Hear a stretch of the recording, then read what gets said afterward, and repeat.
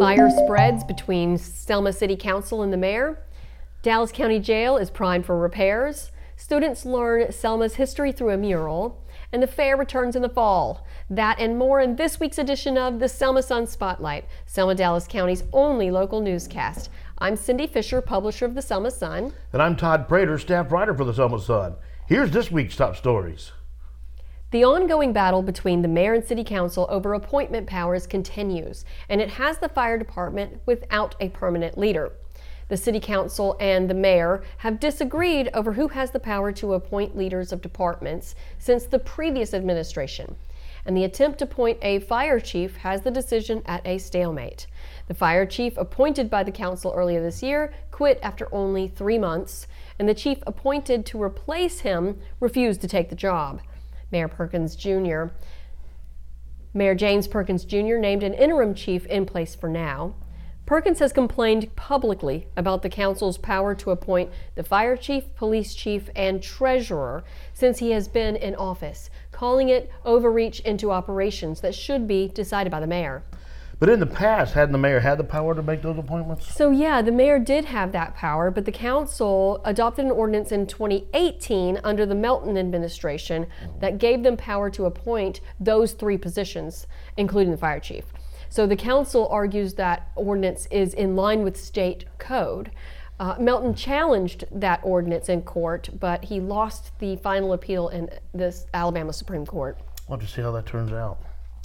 The Dallas County Jail is about to get some much-needed repairs. The County Commission has been made aware of the areas that need attention.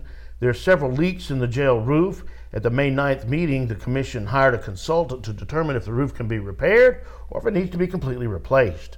Some of the air conditioning units are not working properly, and they'll be replaced also. Along with those repairs, there's going to be some improvements. Bids are out for building several COVID isolation cells at the jail.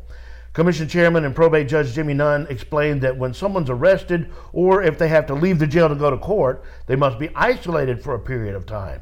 And these cells will allow for that. Unlike the regular cells, these COVID isolation cells will have their own separate ventilation system. A $500,000 grant will pay for those cells. Okay, so are the inmates being isolated right now? They are, but Nunn explained that there's currently the jail is not at full capacity, so there's plenty of regular cells available, and so the sheriff can use those cells to isolate the inmates. But Sheriff Grantham said that they have many other procedures in place to protect the safety of the inmates, and that there's been no COVID outbreaks in the county jail. But this is just going to further that safety. Yeah, well, that's a good idea. Make it more safe, exactly.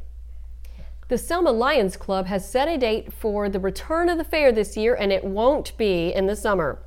Last year, they held the fair in July for the first time after their usual ride vendor closed down during COVID, and others did not have available dates in the fall. Fair crowds were not as big because of the heat, but the club has announced that the 2022 fair will be back in the fall, set for November 1st through 5th.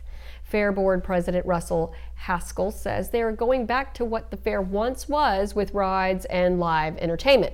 There will also be vendors, displays, and exhibits, and art and craft from local artists, which they didn't have last year, so that's great. It's going to be back. And the venue is still going to be held at Lions Fairgrounds on Dallas Avenue. More information is on the website at selmalionsclub.com, including contact information, and you can search for Central Alabama Fair on Facebook. Always going to be fun. That'll be a lot of fun time out there. And better weather. A lot cooler. I went last year and it was really hot.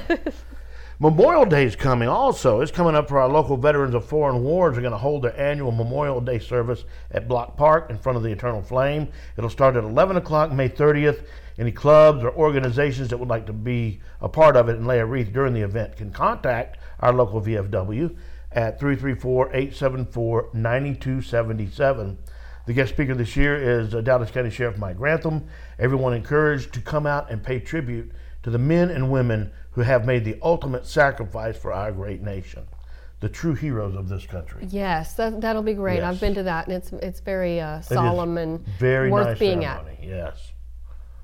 Another note is the rescheduling of the Faunsdale Music Festival in Marengo County. It was postponed after the area sustained a major damage from a tornado on March 30th. It's now set for May 28th from 12 to 5. The popular Faunsdale Bar and Grill restaurant is the center of that festival, and it was destroyed in that tornado. All proceeds will benefit the Faunsdale Foundation and will help continue with the cleanup and recovery efforts from that major storm. I'm glad to see that because first of all, Faunsdale Bar and Grill has been kind of it's a staple. It is. It's somewhere, and Faunsdale's a little historic town anyway. So yeah. I'm glad to see that that's going to be back.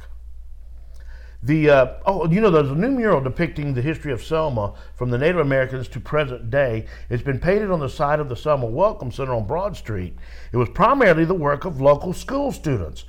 The project was the brainchild of Danielle Wooten, director of Selma's Office of Planning and Development. She says that Selma's known for the civil rights era, but sometimes that's all the children learn about Selma's history. With this mural project, students had to research the full history of the area, from the Muskogee Indians to Civil War to civil rights, up through present day. Now, after the research sessions that were held at Payne Elementary, R.B. Hudson, STEAM Academy, and Selma High School, local artists Winfred Hawken and Helene Taylor worked with the students to design the mural. Artist Trey Taylor also helped design, and he also helped the students to actually paint the wall with the final design that they decided on. It was over 200 Selma students, and there were volunteers from the community that worked over 4 days to complete the mural. The city of Selma received a grant from Alabama State Council for the Arts to fund the project, and the Selma chapter of Links Incorporated and Arts Revive were also partners on the project. And it looks great. It's a beautiful mural. And I love the butterflies. That's really a neat idea. It was the tip of the hat to Selma being called the butterfly capital of Alabama.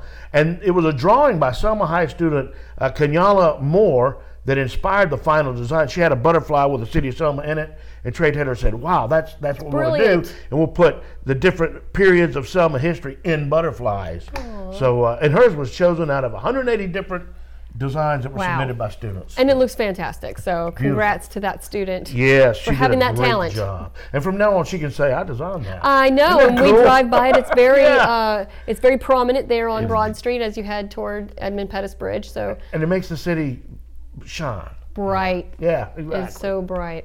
Well, thank you for joining us for this week's edition of the Selma Sun Spotlight. Read these stories and more at selmasun.com and follow and subscribe to us at our YouTube channel and on Facebook and Instagram. We'll see you next week. See you next week.